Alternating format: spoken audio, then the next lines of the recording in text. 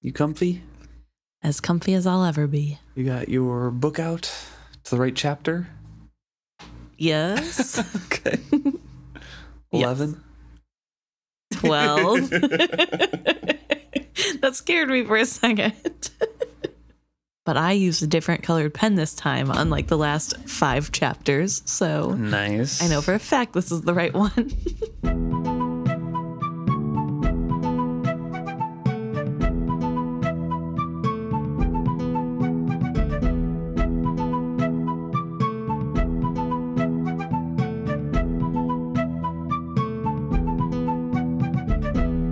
Welcome back to another episode of Is Fitz Happy? I'm Luke. And I'm Emma. And this week we're discussing Chapter 12, Suspicions of Assassin's Quest.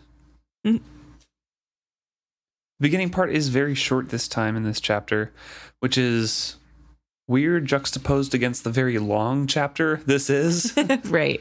I guess Robin Hobb didn't want to waste any time on, the intro blurb. There's too much to get through.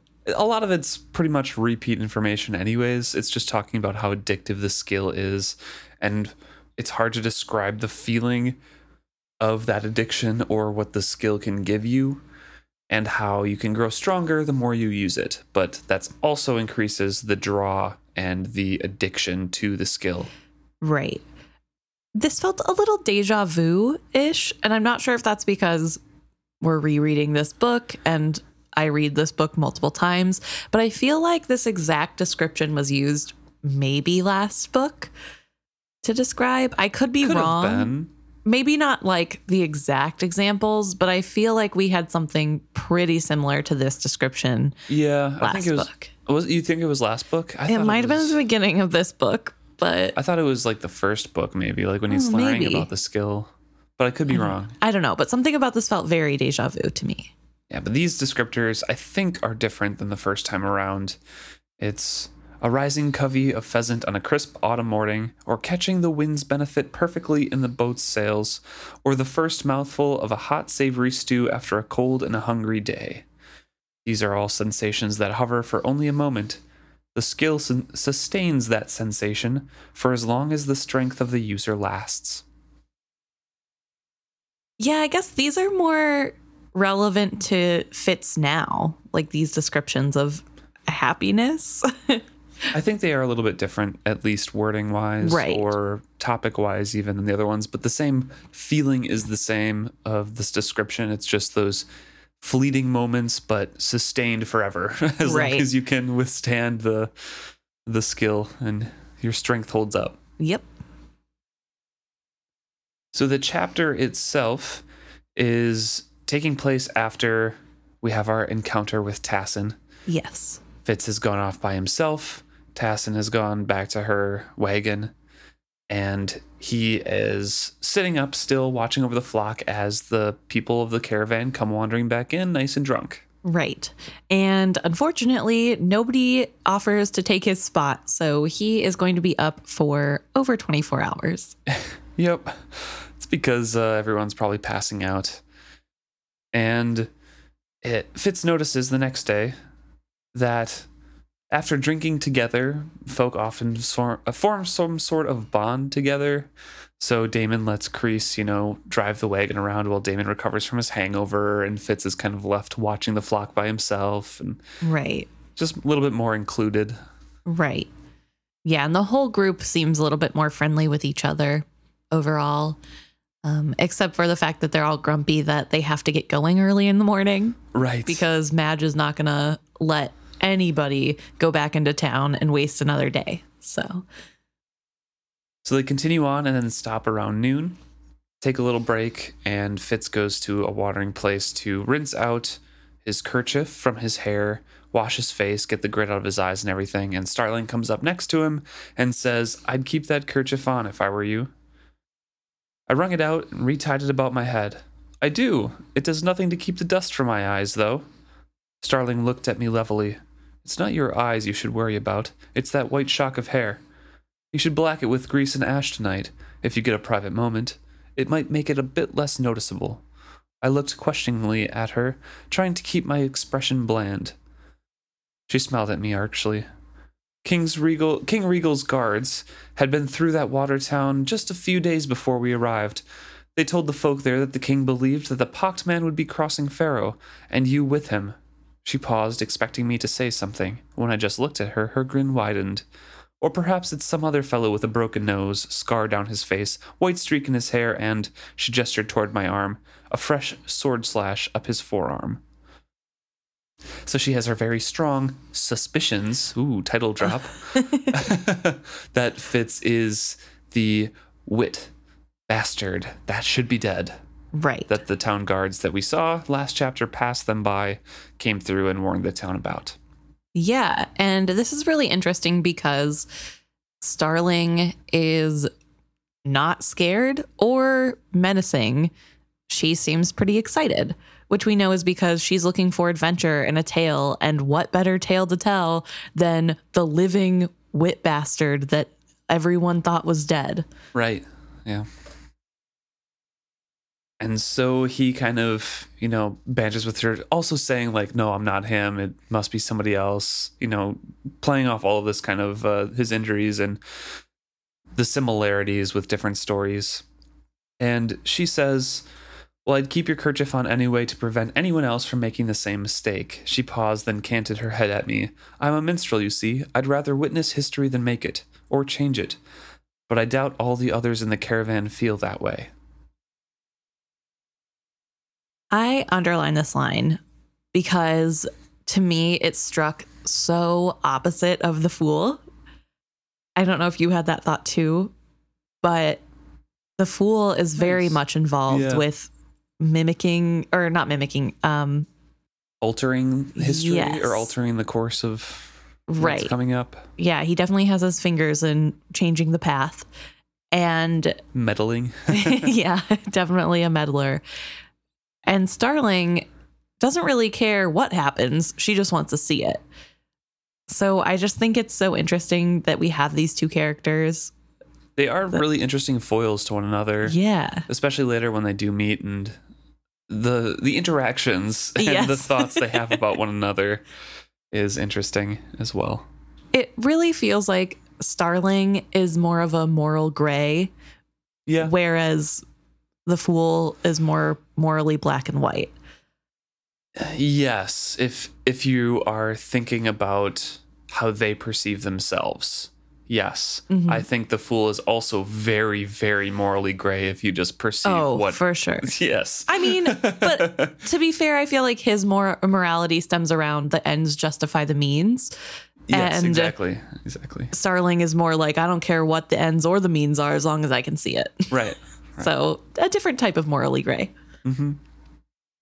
So they get on their way again, and they're heading on their own, and this conversation with Starling gets into Fitz's head. But not enough to make him dye his hair black, like she said. Well, not dye, but, right. Ashen his hair, which doesn't matter, as we'll see later on. But I remember the first time reading this, as well as on the reread when I couldn't quite remember what happened next, where I'm like, come on, Fitz, that's such a good idea. Why wouldn't you? And then when he explains why later, I'm like, okay, well. It's in a little bit, so I guess I'll say it now because it's relevant. Right. He ends up plucking out a lot of his gray hairs, so it's not like a big white streak. Instead, it's kind of speckled throughout. Right. The top of his head a little bit more, so it doesn't look as, a white shock. Which is weird to me, because I picture Fitz's white streak as pretty substantial, I guess. And the idea of plucking that much hair out to make it look sparse seems like you would just have a bald spot. Right. But apparently that is not the case. So that was, I think, interesting to think about on this reread. He also does mention that he did not take Starling's suggestion. This is later on, because for a close inspection of that streak, it would look like he purposely tried to cover it up. Right. And it would not hold up to a close inspection. And also, it would also, give away to Starling that she was right. And even though she's fairly certain she's right, they're kind of playing that cat and mouse game of, no, I'm just Tom the Shepherd. Right. Yeah, of course you are. Wink, wink. Mm-hmm. And we'll never acknowledge it again. So if he actually went those steps, I think to him it would be admitting that, yes, this person knows who I am now. Right. And they're in on it. Right. And that is scary because he doesn't know Starling yet, so it's really hard to judge if she is a safe character to trust. Mm-hmm. And so that conversation really does bring him down, and he says, I let my despair over Molly and our child drag me down. I'd let my guard down. I hadn't been fearful enough on my own behalf. Now it occurred to me that if Regal's guard managed to find me, they'd kill me. Then I'd never see Molly or our daughter. Somehow that seemed worse than the threat to my life. So he's finally thinking of consequences again because he was high on the hope that he got from seeing his daughter born and maybe like looking forward to a future, and then hadn't come quite around to, oh, I have to be super careful then because I won't have a future if I am caught.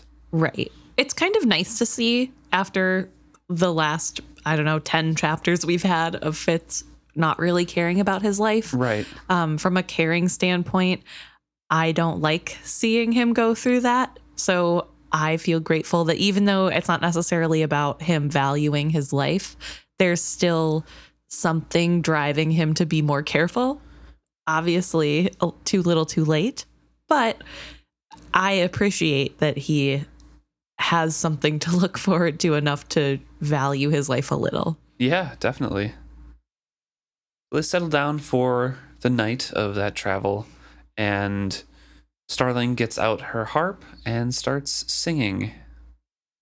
Starts to entertain people, and they kind of, the people in town are kind of like badgering her, like, oh, you sang well even if you're from Buck, and you only sing Buck songs. So obviously they listen to her play in town as well. Right. The people from town that went to town, not the town people. Yeah, the caravan, the people in the caravan who went to town are, nudging her a little bit. And she was playing for them, entertaining them. The puppeteers got the night off. And Fitz is like, well, I'm just going to go to sleep at the edge of the fire. And all of a sudden, he hears Antler Island Tower, those words, and he's jolted awake and starts listening in. She was singing about the battle there last summer, the Rurisk's first real engagement with the Red Ship Raiders. I recalled both too much and very little about that battle. As Verity had observed more than once, despite all Hod's weapons instruction, I tended to revert to brawling in any sort of fight. And in Starling's song, he is the full-blown hero. He's the one who killed the chief of the raiding party, and he says he'd never know if that was real or not. Yep. Which I think it is, because the Out Islanders that were on their side kind of came up to him and gave that token afterwards. But, it could have just been like a well-respected warrior or a friend of those people's, not necessarily the leader. The chief. Yeah. It's interesting to see this from Fitz's perspective, because he isn't really somebody who takes praise well, let alone this hero's rendition of this horrific time, because now that he has lived through it, he knows that as pretty as the words sound, it was actually horrible to live through. Yeah. And he doesn't know that his axe actually glinted like fire coming down. He just knows that it smelled like blood and people dying. Says it was strangely humiliating to hear those deeds sung of as noble and now almost legendary. I knew there were many fighters who dreamed of having songs sung about their exploits. I found the experience uncomfortable. And he says all the ale in Buckkeep that night had not been enough to bring me any sort of peace. Right. And I think this is a really cool thing that Habba's doing here, of giving us more insight into Fitz and just kind of a realistic look of what it might feel like if you go to war and then people are like praising your actions when you don't necessarily feel like they're that great. Right. Especially coming from Fitz, a character we know who already belittles himself and doesn't think that highly of anything he's doing. But I understand that here, this is death and carnage and horribleness to live through, whether or not you're on the winning side or the morally right side. It's still war. And it probably does feel a little dirty to be praised for killing people. I don't know. I feel bad for him. Also, we know that he hates everything about his assassin side. So this probably rubs him wrong for that reason too. Yeah, maybe. I feel like he takes after Verity a little bit, and the actual deed of going into battle wouldn't bother him as much as if he had to go and assassinate all of those people individually. I feel like it's just, this is, romanticizing the battle that I remember being absolutely horrible. Right. I guess I feel like Fitz doesn't like death of any kind. Right. Yeah. I mean, he can feel it. Oh, with yeah. The wit. Like, he's sensitized to it in a way that not many people are. Right. And so I feel like that's maybe why I'm thinking he's not as excited as equally so with his assassin part. Maybe he, like you said, feels like it's more honorable. Like they have a fighting chance in a way. I think that's kind of the case personally because of how he was raised with Burek and Verity. They're both very straightforward, Right.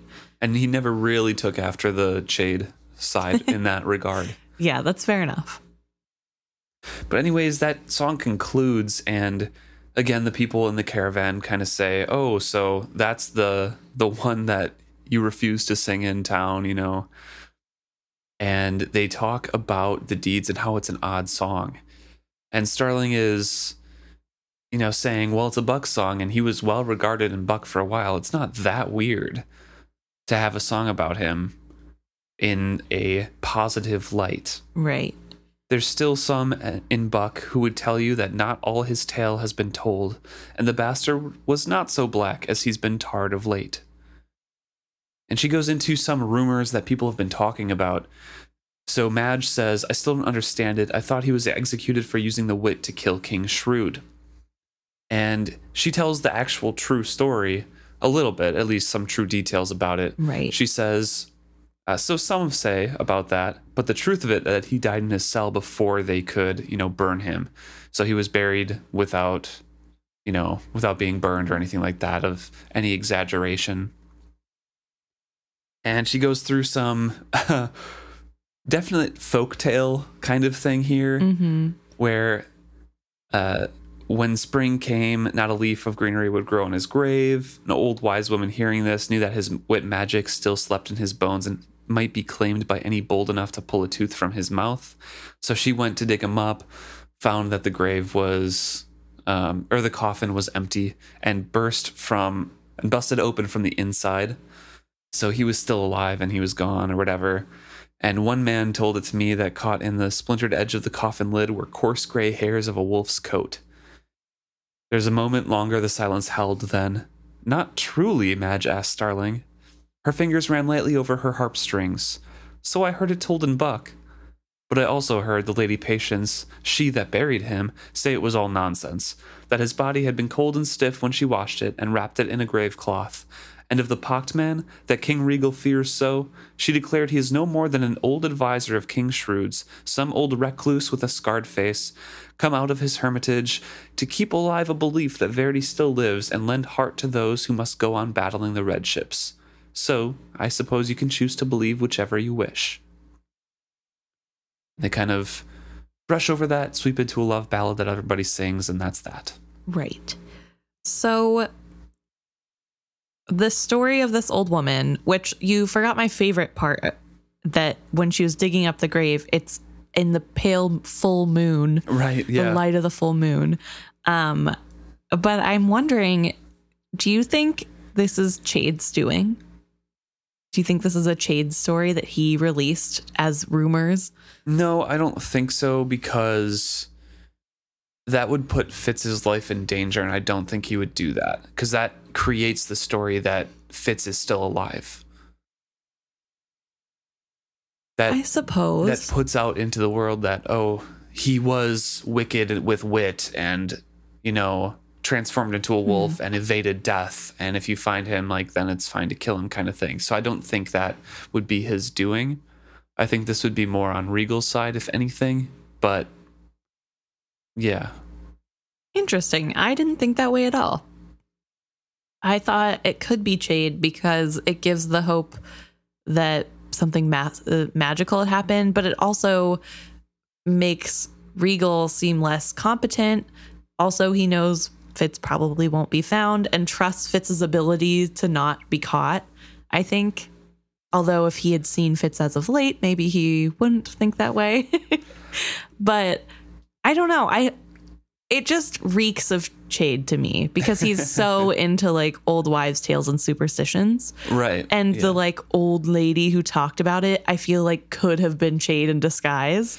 I get that. I really think it would be too brazen of him to do that because, like you said, it associates magic with Fitz, but that's what they don't want. Because that magic that Fitz is associated with it and they're strengthening with this story is the one that got him killed. Well, but hear me out. Chade doesn't have a problem with magic. Right, I know. So but he's smart. He knows that other people do. Sure. I just don't think he has an extreme aversion the way Burek does.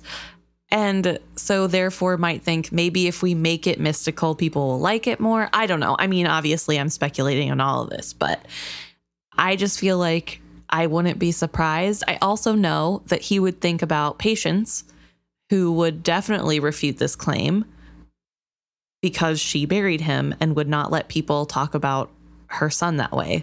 Yeah. So maybe it was a calculated move, hoping that the right thing would come about. I don't know.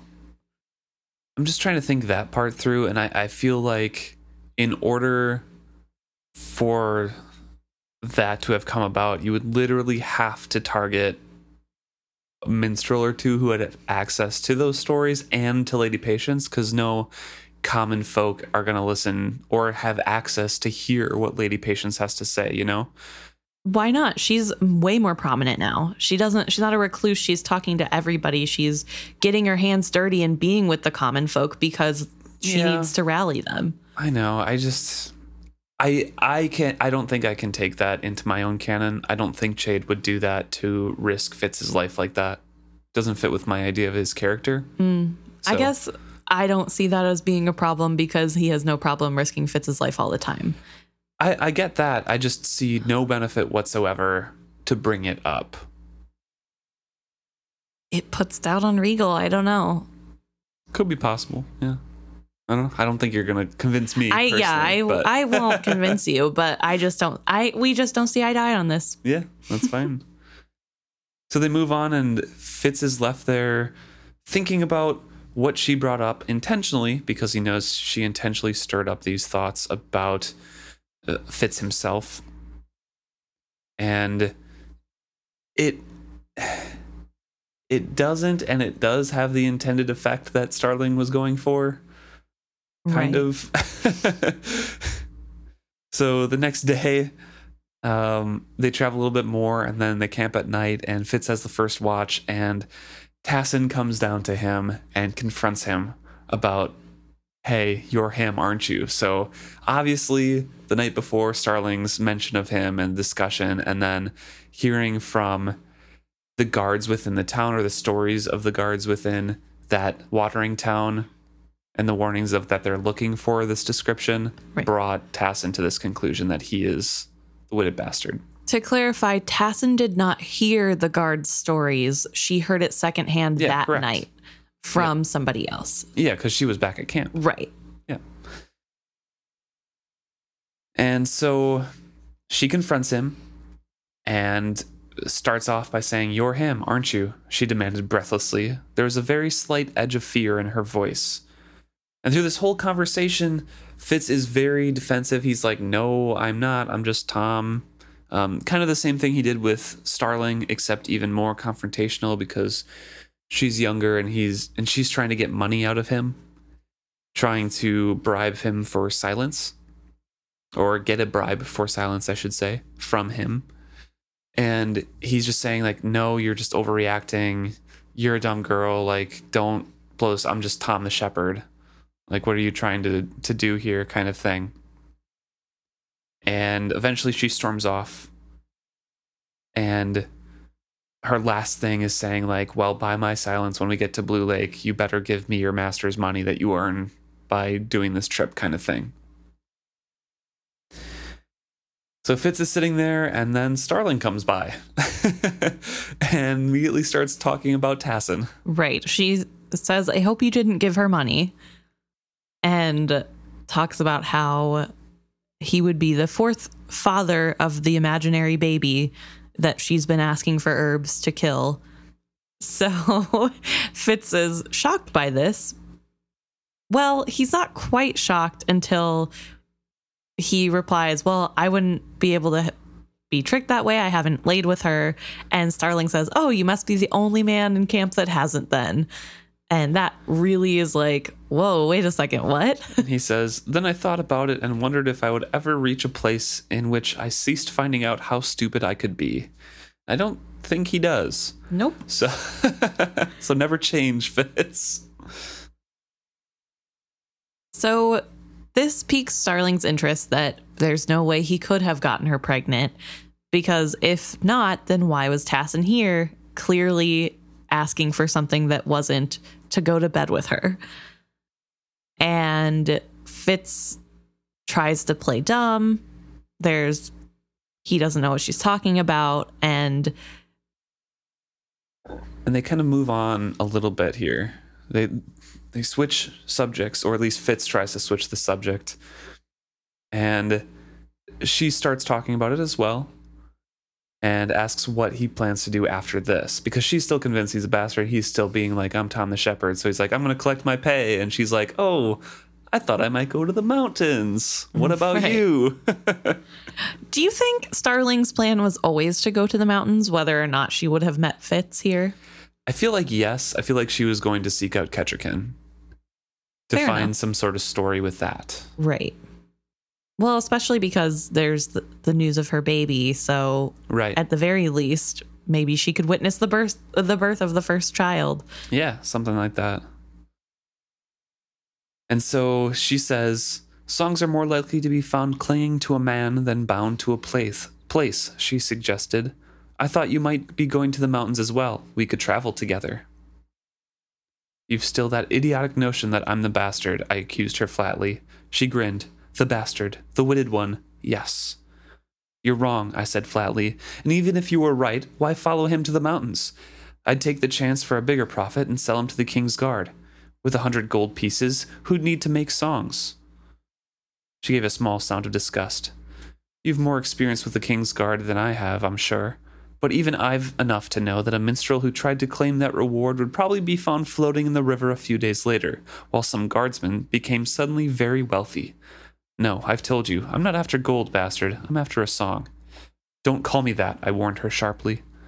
She shrugged and turned away. After a moment, she twitched as if I'd poked her and then turned back to me with a grin widening across her face. Ah, I believe I've worked it out. That's how Tassin was squeezing you, isn't it? Asking for money to still her tongue. And that's true. She was. She was looking for silence money. Right. And Fitz refuses to answer, so Starling makes the comment that it's good of him not to give her money because that would only make her think she was correct. It wouldn't save him. And with that, she gets up to leave, and Fitz calls her sure-footed as a goat, even in the moonlight. She reminded me briefly of Molly. And this comes after watching Tassin walk down the hill and tripping and falling. Yep. And then getting up. But I think it's funny because we know later he does get together with Starling and they have this weird friends with benefits-esque relationship. And I think that the reason he's so drawn to Starling is because she's a strong woman who is very sure of herself. She's confident, sure of herself. She's pretty quick-witted. And Right. is smart and can figure things out, obviously. Clearly very smart. And I think really that's just his type, is women who can hold their own. Molly, Ketchikan, although he refuses to let himself into that one. And then Starling, yeah. Yeah. Although I think he's gets more annoyed with Starling than True. the other two. True. Maybe because he spent more time with her. She also pushes him quite a She bit for other does. things. So, Well, and has different outlooks on life as well. that's true. So, Yeah, she's a very interesting character. I I like her and I don't like her. It's a very strange. I don't know how to feel. She's a good character, but you can personally not like her if you want. No, I do like her. I like a lot about her. I feel like some of her choices I don't approve of. It's a lot like Fitz. I don't approve of all of his choices, but I like him. I don't know. So as Starling leaves, Fitz thinks about how he was planning to run away tonight, but after this conversation, there's really no way he could run away and not have Tassin and Starling know who he is. Right, yeah. It would just confirm that he wasn't just Tom the Shepherd. And that's kind of unfortunate timing on his part. He considers and then reconsiders it. So he's thinking through everything. Which is good. Good for him. He also laments that he wasted the early months of summer being a wolf. And if he hadn't done that, he'd already be in the mountains by now. Right. And instead, he's going to have to face winter in the mountains, which will be rough.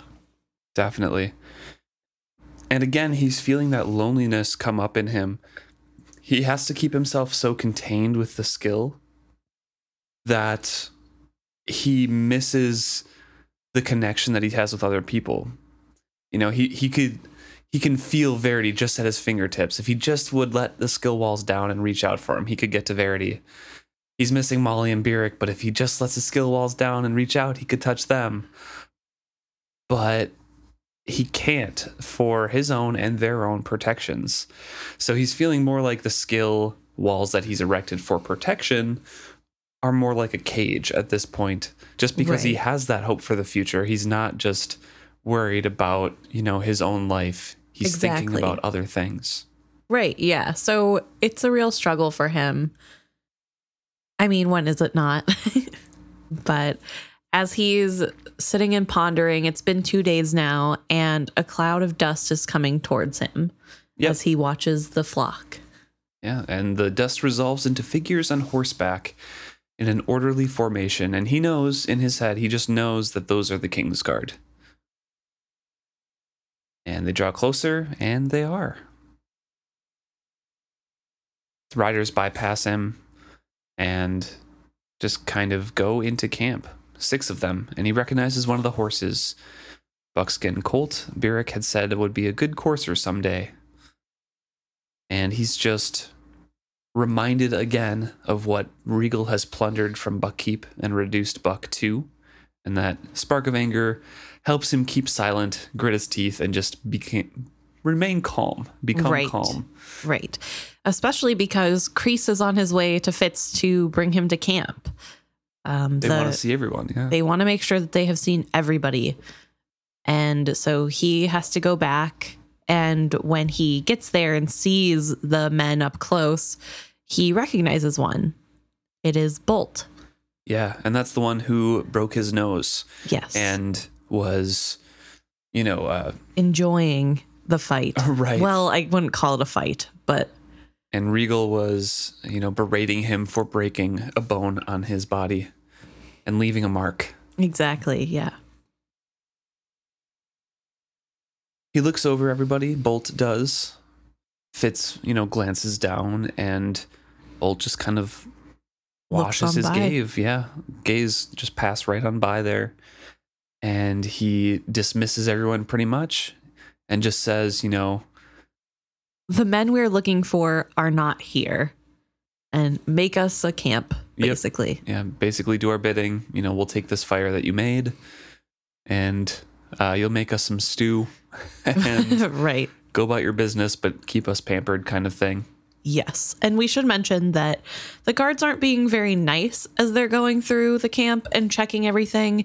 They're kind of breaking pottery and going through every inch of everybody's personal belongings, probably taking some in the process. And everybody's a little up in arms.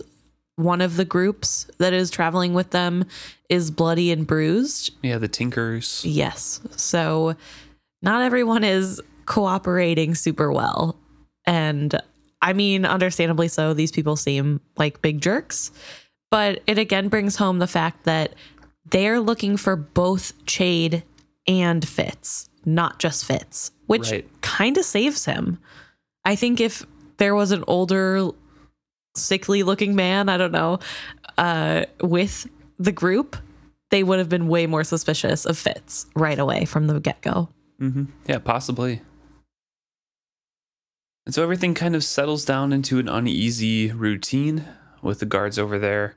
Damon says he's going off to bed, and Fitz starts to head off and go back to the sheep, but he pauses, looks around, and sees a guard staring over by Tassin. Right. And he can't tell if Tassin is looking back or looking at the group as a whole, but he's now a little worried about what could possibly be on her mind. Yep. And so he takes action into his own hands, goes over to Madge's wagon where she is making a soup, and offers to help. And sits around long enough where she's bothered and tells him to go fetch water for her, because even though she has it handled, she just wants to get him out and away. Right. So he brings back a pail of water. She dumps it into the soup. He sits around more, and then she berates him, and he backs off and spills another pail of water. So he hauls another one for her. And we know that he has poisoned both of those.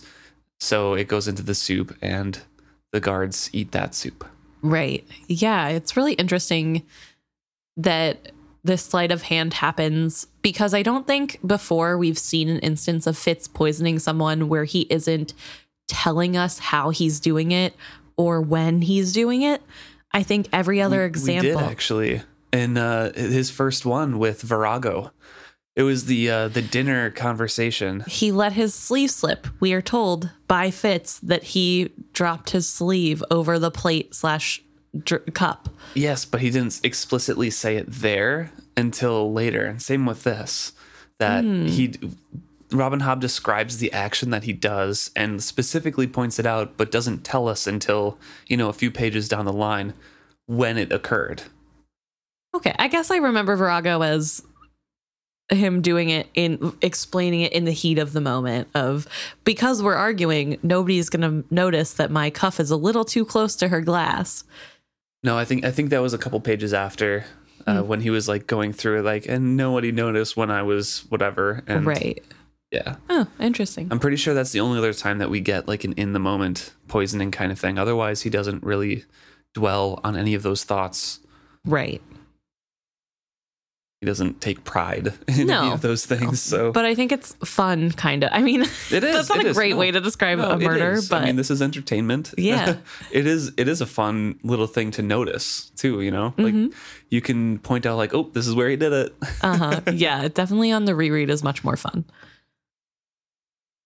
And so he goes off and, sits in the blankets for the first watch, and mostly watches Starling and Tassin.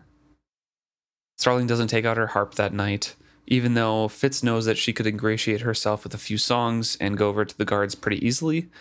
And he is watching Tassin because Starling is also watching Tassin. So he notices, maybe I don't have to worry about Starling, but we'll keep an eye on Tassin. And Starling even says a few words to the master puppeteer or to Tassin when Tassin gets up in tries late at to night. go. Yeah, tries to excuse herself with something. And she's yelled at, so Tassin sits back down and glares at Starling. Which is pretty big considering Starling just made a whole big hubbub about how she's not going to interfere with the fate and the path that time is going to take. She just wants to witness. Right, but she wants to witness a story of greatness, not the end of her potential story or song. Fair enough. She wants a particular song. And so when it came time for Fitz to relieve Kreese watching over the sheep, he goes reluctantly because then he can no longer keep watch on Tassin. So kind of goes out into the middle, and he's very hesitant and expectant that she will probably try something in the early morning hours. And he is correct. Yep. He also thinks about the 6 men that he just poisoned down below. Right. If you were, kind of paying attention on your first read through, you could kind of think of something about this because it's a weird thought. He says, I had cause for true hatred of only one of them. So he was thinking about the 6 men down below, now sleeping around their fire. I recalled Bolt to myself as he had been then, smirking as he drew on his leather gloves to beat me. And it's just a little couple lines there, but it's like you're thinking about the 6 men, but oh man, I only have cause to truly hate one of them. So it sounds guilty in my mind, right. And that could just be rereading on the back end, and knowing that he's like, right. At the end of the next paragraph, he also says, Fitzchivalry would not perhaps have poisoned all 6 guards for the sake of killing one. Right. So if you had any inkling of something's odd, yeah, he confirms it for you. But he also talks a little bit about how it's a little surprising that Bolt didn't recognize him at all when he so clearly remembers Bolt. Mm-hmm. And that being in front of him he's just another guy. Yeah. Bolt didn't even recognize his own handiwork, he says. Right. So another point to that he is very unrecognizable at this point, Fitz is, from where he was beforehand. Right. I do wonder if that's also partially because Bolt doesn't really seem like somebody who knew Fitz before the dungeons. Right, yeah. And also, he beat him up, but if that's the only time you're seeing somebody, it'd be a little different than seeing them in regular clothes, not all bloodied, and acting like a normal human, I think. So I feel like it might not be just that he looks different, because he does. Yeah, it could be. But I think it's also partially like the setting is different. And if you've only known a person in one setting, it's always hard to place them outside of that. Mm-hmm. After he does admit that he poisoned all 6, he says, I don't know if that made me wiser or wearier. Perhaps I was both, but it did not make me proud. And then in the early morning, he senses 5 presences sneaking towards him and thinks that Chade would never have made such a mistake of failing to poison people. Yeah, he thinks his poison did not work because apparently he's expecting them all to be dead in the middle of camp. Right. Which that night. Not the best planning on his part, because I feel like the way it worked out was actually pretty good. It did work out perfectly, but if they would have died in camp like he was thinking they would, that's kind of suspicious. I think everybody would then look at him a little bit harder. So he says he cannot run because he could for a little bit, but they have horses, they have water. He would have to come back to water eventually, so it's their game. Like, he can't just sprint out into the middle of the wastes with nothing on him. He wouldn't survive long. And so to flee as well would be to admit that he was Fitzchivalry. So he was going to play dumb. He's Tom the Shepherd. So he's going to be like, oh, I'm not him kind of thing. So they grab him. They bring him back to their camp. And he sees Tassin and her pale face and hair peeking at Fitz from around the end of the puppeteer's wagon. And for a while, Bolt just looks at him. After a time, he pursed his mouth and gave his guards a disgusted look. With a small shake of his head, he let them know I wasn't what he'd wanted. I dared to take a deeper breath. So even actually studying Fitz, Bolt's like, this isn't the guy at all. So he's disgusted at his guards for even entertaining the thought that this young puppeteer's apprentice could be right, Right. So they grab him. He's going to question them and look for, anything that's matching the descriptions. I don't think he was going to question Fitz. It kind of feels like he thinks better of just letting it go after, just because Fitz dares to take a deeper breath and then, what's your name? Bolt suddenly demanded of me sharply. After he just was disgusted and shaking his head. I feel like maybe he noticed Fitz relax a little and was like, maybe. Something's off. Or he's here anyway, let's just question him. I took it as like, I'll do my duty kind of thing and follow up on this, but that could be true. I guess because he so immediately went from like, this obviously isn't him to, wait a second, what is your name? Mm-hmm. I don't know. Yeah, maybe. But again, for the third time this chapter, he says like, "Oh, I'm just Tom the shepherd. I got these, these scars and different things. It wasn't, I'm not the bastard. I'm not Fitz." Right. What raises the suspicion is that he has a Buck accent. Yep. And Bolt notes that. And when Fitz tries to say, well, I was from there, times are hard. It's too much of a coincidence, I think. Because really, how many men out there have a broken nose and scar the way Fitz does? Maybe a lot. I don't know. I don't know what society is like here. But it's pretty good odds that a person from Buck, even if they don't look exactly like the Fitz he remembers, could be the person. Right. So this is where he takes off his kerchief. He plucked out some of his white hairs and tries to explain that away as well. So he's denying all of these different things. He's explaining away his scars and his appearance to Bolt. And all of a sudden Bolt is like, take off your shirt. And Fitz is here thinking, oh, now I have to explain away my, the sword cut on my arm as well. Right. When Bolt looks at the place between his shoulder and his neck and sees the scar of the Forged One who had bit him earlier. Right. And can positively identify Fitz from that scar because it's very unique. Right. It was a human bite.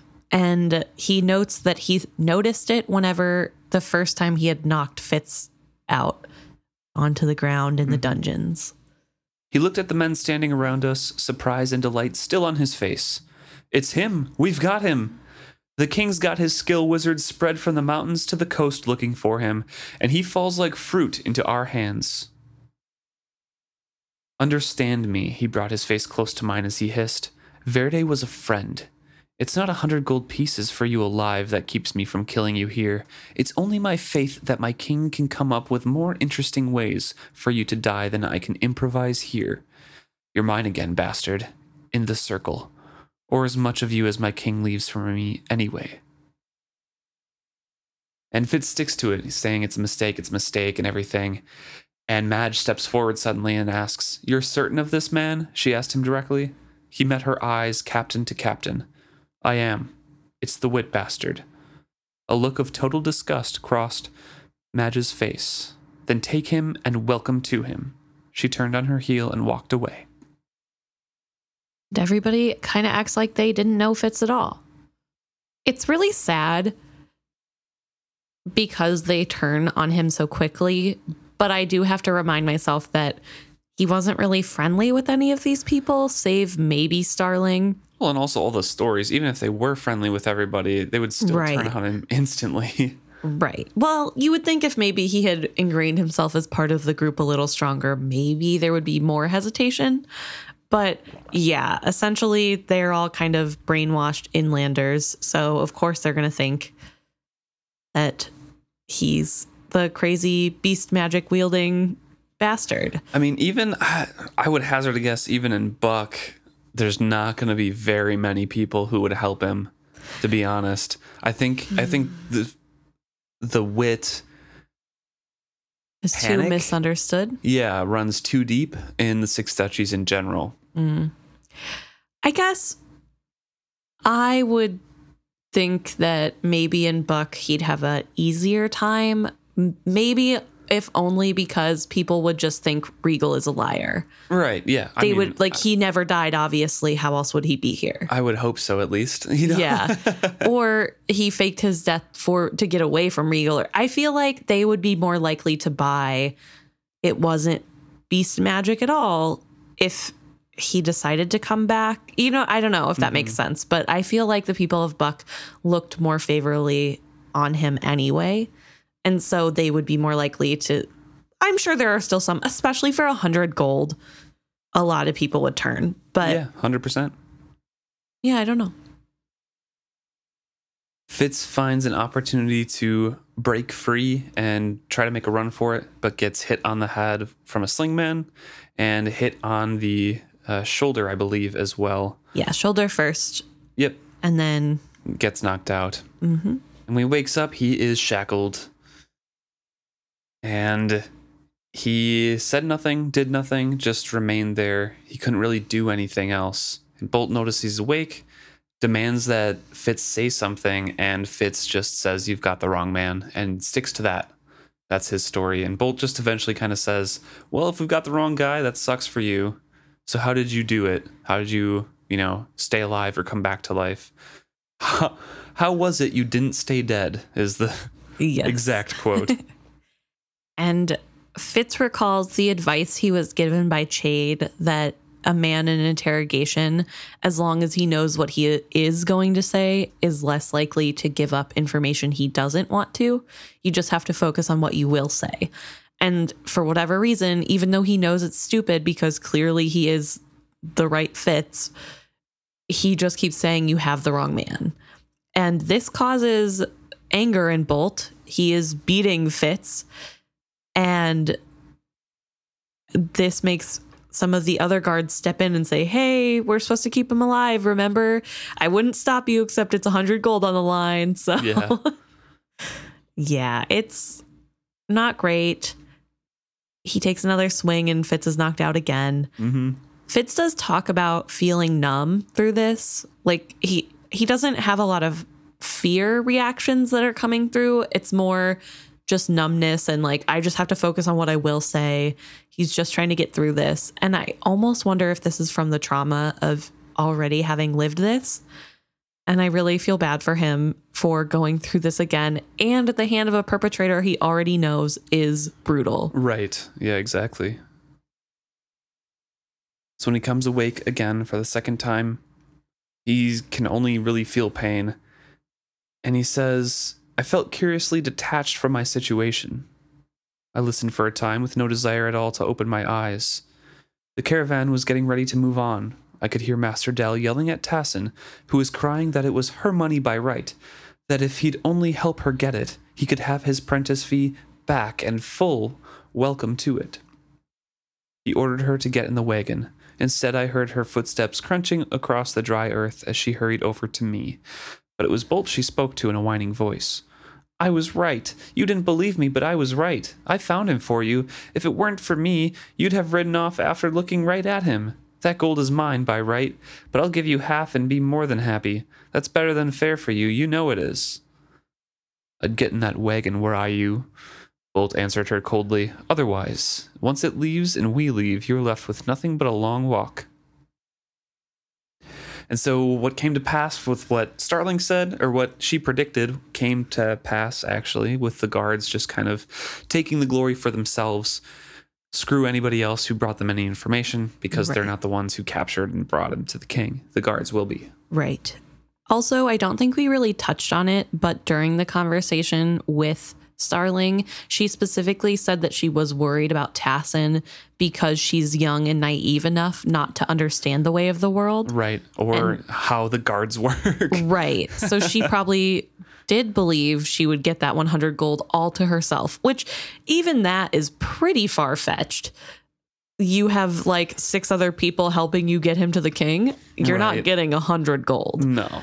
Yeah. But she's just so obsessed with getting out of this apprenticeship that she just decides that who cares about somebody's life if I can have money, which is horrible.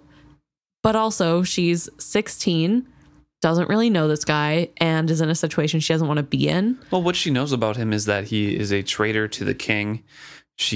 That he, murdered people, that he came back to life with an evil magic. Right. And she's also in a horrible situation where she's incredibly lonely, and he refused her. So there's probably a little personal vendetta there too. So right. What she knows about him, perfectly willing to give him up, for that 100 gold. True. It just, it feels so bad to see another character make a heartbreaking choice like that. Heartbreaking in the sense of, it's not something I would choose to do, even if I didn't like the person. I don't want anybody's death on my hands personally, even for I assume what would be $100,000. Not really my thing. I don't know. And so they decide to saddle up, get Fitz on a horse because it'd be too slow otherwise for him to walk. And they're asking about where the other guard is, because they're missing somebody. And we learn that Arno is Relieving Off in the himself. Yeah, off in the scrub, sir. His guts ain't too well today. He was up and down all night, dumping his sack. Gross. Yeah, he's throwing up everywhere. Yeah. So Bolt says, like, get him. It's no problem of mine. And Fitz is thinking to himself, endure. I told myself, Starly, live and see what chances are offered you. I drop my hands to find Bolt watching me. As for Water, gets that. He notices that his things are missing. He doesn't have a shirt on because they took that off to discover his scar. Was not given that back. So he's in a bad shape. He's hurting all over. His shoulder from the sling is killing him. His ribs hurt because he probably got kicked while he was unconscious. He's bruised and beaten around the face. Can't open really one eye. Right. And he's feeling a little bad for himself because not only did the poison not work, he thinks, but only one person is getting basically a stomach flu out of it. Yeah, exactly. So no better than food poisoning, which is not fatal. So not. Also, I want to great. know how much Arno ate of this soup because it does kill all the guards. We know that. Right. But like it affects him real bad for like hours before anybody else is affected. Right. Well, right. But even if he ate more than everybody else, it would still have to digest, you would Right, think. yeah. So maybe His he ate metabolism is first. super or, fast. Or that. Yeah. I don't know. More cinematically pleasing, I suppose. He does make a note of saying, I caught one glimpse of Starling's face, but could not read her expression. And I do want to point out that because next chapter, I believe it's next chapter, when he does get to Blue Lake and he and Starling meet up again, she does make mention and a comment of, when they dragged you off, I thought you were Tom the Shepherd and you were very unlucky because I didn't think Fit Chivalry would go that quietly and easily. So, Womp like, womp. here, when she's watching him go away, she's like, oh, well, I followed the wrong person, I guess. Yeah. So, that's what she's thinking right there. But also, that's so insane to me because she was so sure. And these people are very sure, even if he keeps acting like he's innocent. Nobody else is convinced that it's not him. She's so sure because she puts on that confidence in her front and her face and presents that to him, right? She's still probing to get that confirmation from him pretty much all the time in all of their Right. conversations. I don't know. When he stubbornly sticks to I am not, even when he's getting beaten up, and she probably hears that. I suppose. But nobody else believes that he's not.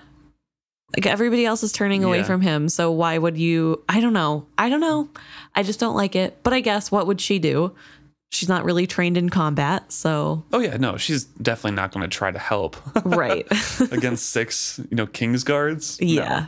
Better to stay. I'm glad she stays alive, but also do something, somebody, please. He's also wondering here if he should hope to get to Tradeford alive or try to get them to kill him before they get there. So he's again kind of detached. Right. Like he says, he's distanced himself from this weirdly, but he's also thinking like, which one would be better, Right. He's been through this too many times Yep. to really not think about death, I think. Yeah. And he tries to reach out to the horse that he's riding with the wit, but she doesn't seem to have much interest in him. He smells like sheep too much. She's very well trained, so Right. screw any attempt to try to sway her over to his side. Yes. We also have Bolt asking again what he did to survive. Yeah. How did he do it? Fitz refuses to answer anything at all. And Bolt just replies with, well, it won't happen twice. Yep, makes a threat at him and then moves on. Yep. And so they travel. The morning was not even half gone when Arno had his friend halt for the third time. They've stopped periodically here. He slipped down from the horse's back, staggered a few steps away to vomit. He doubled up, holding his aching guts as he did so, and then suddenly fell forward on his face in the dirt. One of the other guards laughed aloud, but when Arno only rolled over groaning, Bolt ordered Joff to see what ailed him. We all watched as Joff dismounted and took water to Arno. Arno could not take the proffered water bottle, and when Joff put it to his mouth, the water just ran over his chin. He turned his head aside from it slowly and closed his eyes. After a moment, Joff looked up, her eyes wide with disbelief. "He's dead, sir." Joff's voice went a little bit shrill on the words. They scraped out a shallow grave for him and heaped rocks over the top. 2 more guards had vomited before the burial was complete. Bad water was the consensus, though I caught Bolt looking at me with narrowed eyes. They got on the horse, headed out again, and they halted briefly for a rest, but it turned into a longer one because as soon as they dismounted, people just started like throwing up and were super weak. Right. And they couldn't even like take care of their horses or anything like that. Right. And through this, Fitz is starting to try to act like he also doesn't feel well. Yep. Even though people are starting to get very suspicious that he is behind it, he wants to save off any blows that might come his way, whatever way possible. They get going again, but at a gentler pace. And all of a sudden, Joff falls from her saddle into the dust. And Bolt just says, make camp despite the early hour. And everyone kind of goes off on their own way to retch into bushes and everything like that. Right. And eventually, it was Bolt who walked back to cut Fitz's wrists loose from the saddle pommel. He gave a tug at my chain, and I all but fell down on top of him. I staggered away a few steps, then sank down, my hands over my belly. He came to hunker down beside me. He grabbed the back of my neck, gripped it tightly. But I could feel his strength was not what it had been. "What do you think, bastard?" he asked me in a hoarse growl. He was very close to me, and his breath and body stank of sickness. Was it bad water, or something else? Fitz makes an acting move to fake puke on him. Bolt moves away. Right. And it works for now. And 2 more guards die in this night. Yep. Fitz is just saying that odd pains are bothering him. Wrists were chafed raw from the shackles, but they hurt less than his shoulder, which he was pretty sure that the broad blade of his shoulder was fractured, which would hurt a lot. Right. And eventually Bolt came staggering over with his eyes sunken, cheeks drawn with his misery. Fell to his knees beside Fitz and grabbed his hair. "Are you dying, bastard?" he asked me hoarsely. I moaned again and tried feebly to pull free of him. It seemed to satisfy him. Good then. "Some were saying it was the wit magic you'd put on us, bastard, but I think bad water can kill a man, be he witted or honorable. Still, let's be sure of it this time." It was my own knife he drew out. As he dragged back on my hair to expose my throat, I brought up my shackled hands to crash the chain against his face. At the same time, I repelled at him with all the strength of wit I could muster. He fell back from me. He crawled a few paces away, then fell on his side in the sand. I heard him breathing heavily. After a time, he stopped. I closed my eyes, listening to that silence, feeling the absence of his life like sunlight on my face. So Fitz once again narrowly escapes death. Yep, very narrowly. Yes. It's almost like it's a, book timing or movie timing right there. No, it can't possibly be protagonist plot armor. But he makes it. He stays in the sand for a little while longer. And when the sun is up in the sky, he decides he needs to get up and start trying to get out of his shackles. Mm-hmm. So he crawls over to Bolt and does not find any keys, but he does find his earring from Burek, which once he realized was gone, he was very upset about. And knowing that it was back gave him a big sense of relief, and he ends up immediately putting it on. Yep. He says, "Once you've poisoned a man," I reflected, "you might as well rob him as well." So he grabs pretty much anything he can from Bolt, but he's still looking for the key, so he's trying to find the person who shackled him and just looking at all the bodies around. Right. He also makes the comment, "Honor no longer seemed to have much to do with my life." Yeah. Which is so sad. Also, yeah, rob all of them. I don't know. They probably have money on them. They do. They probably just robbed all those people. So I don't think they had honor in their life either. Look, they're dead anyway. They're in the middle of a desert. They're not going to use it. There's it. There's no fee for the underground river in this culture, Right. Sharon doesn't need to be paid. You're fine. Just Ida take the money. L. They don't care. Throw him to sea, you know? Elle would Yeah. appreciate that, I'm sure. So I don't know. I just wish Fitz would be a little bit more thorough when he goes through the pockets, but whatever. I think he does take all the money, but he says, I could grab all the jewelry and stuff too, but I don't want to. Right. He hears some noise and a boy comes, one of the guards, but a boy walks over to him and says, Your life for mine, he croaked. He was swaying where he stood. I made no response. He tried again. Water and the key to your bonds. Any horse you want to take. I won't fight you. Only lift your wit curse off me. He looked so young and pitiful standing there. Please, he begged me abruptly. I found myself shaking my head slowly. It was poison, I told him. There's nothing I can do for you. He stared at me bitterly, incredulous. Then I have to die? Today? His words came out in a dry whisper. His dark eyes locked to mine. I found myself nodding. Damn you, he shrieked the words, burning whatever life strength he had left. Then you die too. You die right here. He flung the key from us as far as he could, then staggered off in a feeble run, squawking and flailing at the horses. The beasts had stood all night unpicketed, had even waited all morning hoping for grain and water. They were well-trained animals, but the smell of sickness and death and this boy's incomprehensible behavior were too much for them. When he screamed suddenly and then fell face down amongst them, a big gray gelding threw up his head snorting. I sent calming thoughts toward him, but he had thoughts of his own.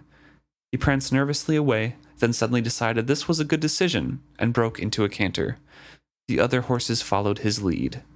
Their horses were not a thundering on the plain, rather they were the diminishing patter of a rainstorm as it vanishes, taking all hope of life with it.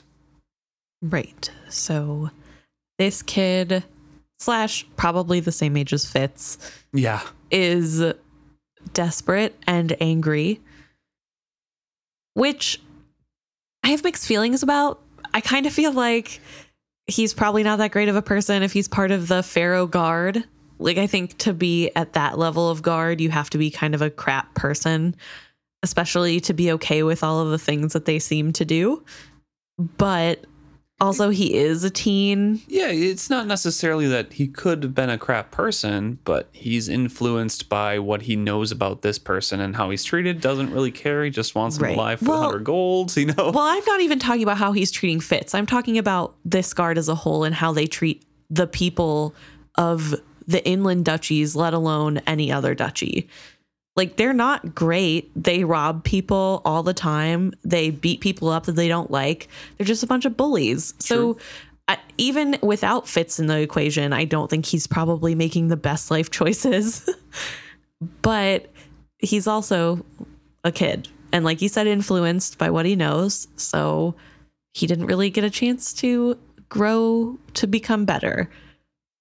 But I do kind of feel like Fitz could have tricked him and made up some mumbo jumbo to get the key and water and a horse. He could have said, okay, ooh, he's going to die anyway. It's not like he can tell somebody that the wrong thinking of the wit magic. I just don't understand Fitz's honesty here.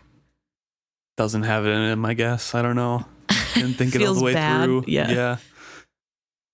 And he does. He says, the boy did not move again, but it was a time before he died. I had to listen to his soft weeping as I searched for the key.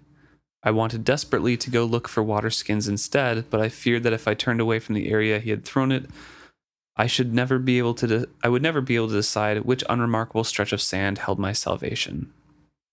Even after the sound of his weeping became too soft to hear, even after he died, I heard it still inside my mind. Sometimes I still can. Another young life ended senselessly, to no profit, as a result of Regal's vendetta with me, or perhaps because of mine with him. So he does, probably feel really bad and guilty about this at the moment and just is straight up with him like, nah, I can't help you. I'm sorry. I don't want to give you false hope kind of thing. And it does haunt him. That's fair enough. And I mean, thinking about him as a child, a teen, I guess, it would be really hard to look at a teen who is clearly on the edge of death and lie straight to their face. but I feel like for survival purposes, this kid was literally about to turn him in for gold. He wouldn't have cared if Fitz died. I don't know. It just... It's Fitz, though. It's not... I mean, yeah, he is a hero, so he can't... Well, he's a kid who values life, more suited to be a healer than an assassin. Right. And he's haunted by past decisions, and he doesn't want to kill anyone with, impunity except for Regal and the Coterie. And I suppose. The people who personally affected him in the dungeon. Like, he just doesn't care. Yeah, I guess. I don't know. Either way, it's just a rough scene. Yeah. He finds the key. He does. He opens it up. One of his ankles was so tight, the shackles on his ankles was so tight that it had gone numb and cold. So there's bad sores and chafing on all of his extremities. He's been beaten up a lot. Right. He's going through to find water from all of the guards that have died, but most of them have dumped out their water skins because they all thought it was bad water that were killing them. And he collects a flask of brandy from Bolt's saddlebag and gets some money as well. Yes, he also does manage to get 3 good gulps of water. Yes. So 3 total gulps of water. That's not very much. No. He robs the dead. He gets, some clothes back. He gets a cloak. He gets some, an old sword, dried meat, grain, lentils, peas, looking glass, small kettle, mug, spoon, sturdy blanket, the things that he needs to survive. Right. He also grabs bandaging and salve. Mm-hmm. Overall, he says, I could have gone over the bodies for money and jewelry. I could have burdened myself with a dozen other, perhaps useful possessions. I found I wanted only to replace what I'd had and to be away from the smell of the bloating bodies. So he takes Bolt's money and stuff, but he doesn't go over any of their bodies. Right. Only because Bolt's money was mixed with his own, though. But there's money probably there if it's... Like, you were just talking last chapter about how you need all the money you can get for the future and for your daughter's future. And that you're going to work your way back to, back to Buck. What does instead it of spend the money you have. What does it matter if you spend their money to get back to Buck and then have all that silver left for your daughter? At this point, you think you're going to become a new man, which is great. Do that after you've done this horrible thing and take all their money because that's their payment for ruining your life. I don't know. Maybe I'm not a very good person. Well, he collects his bundle. He makes it small and as tight as he could, cinching it with leather straps from the horse's harnesses. And when he lifted it to his shoulder, it still felt much too heavy. My brother? The query seemed tentative, faint, with more than distance, with disuse, as if a man spoke in a language he had not used in many years. I live, Night Eyes. Stay with your pack and live also. Do you not need me? I felt his twinge of conscience as he asked this. I always need you.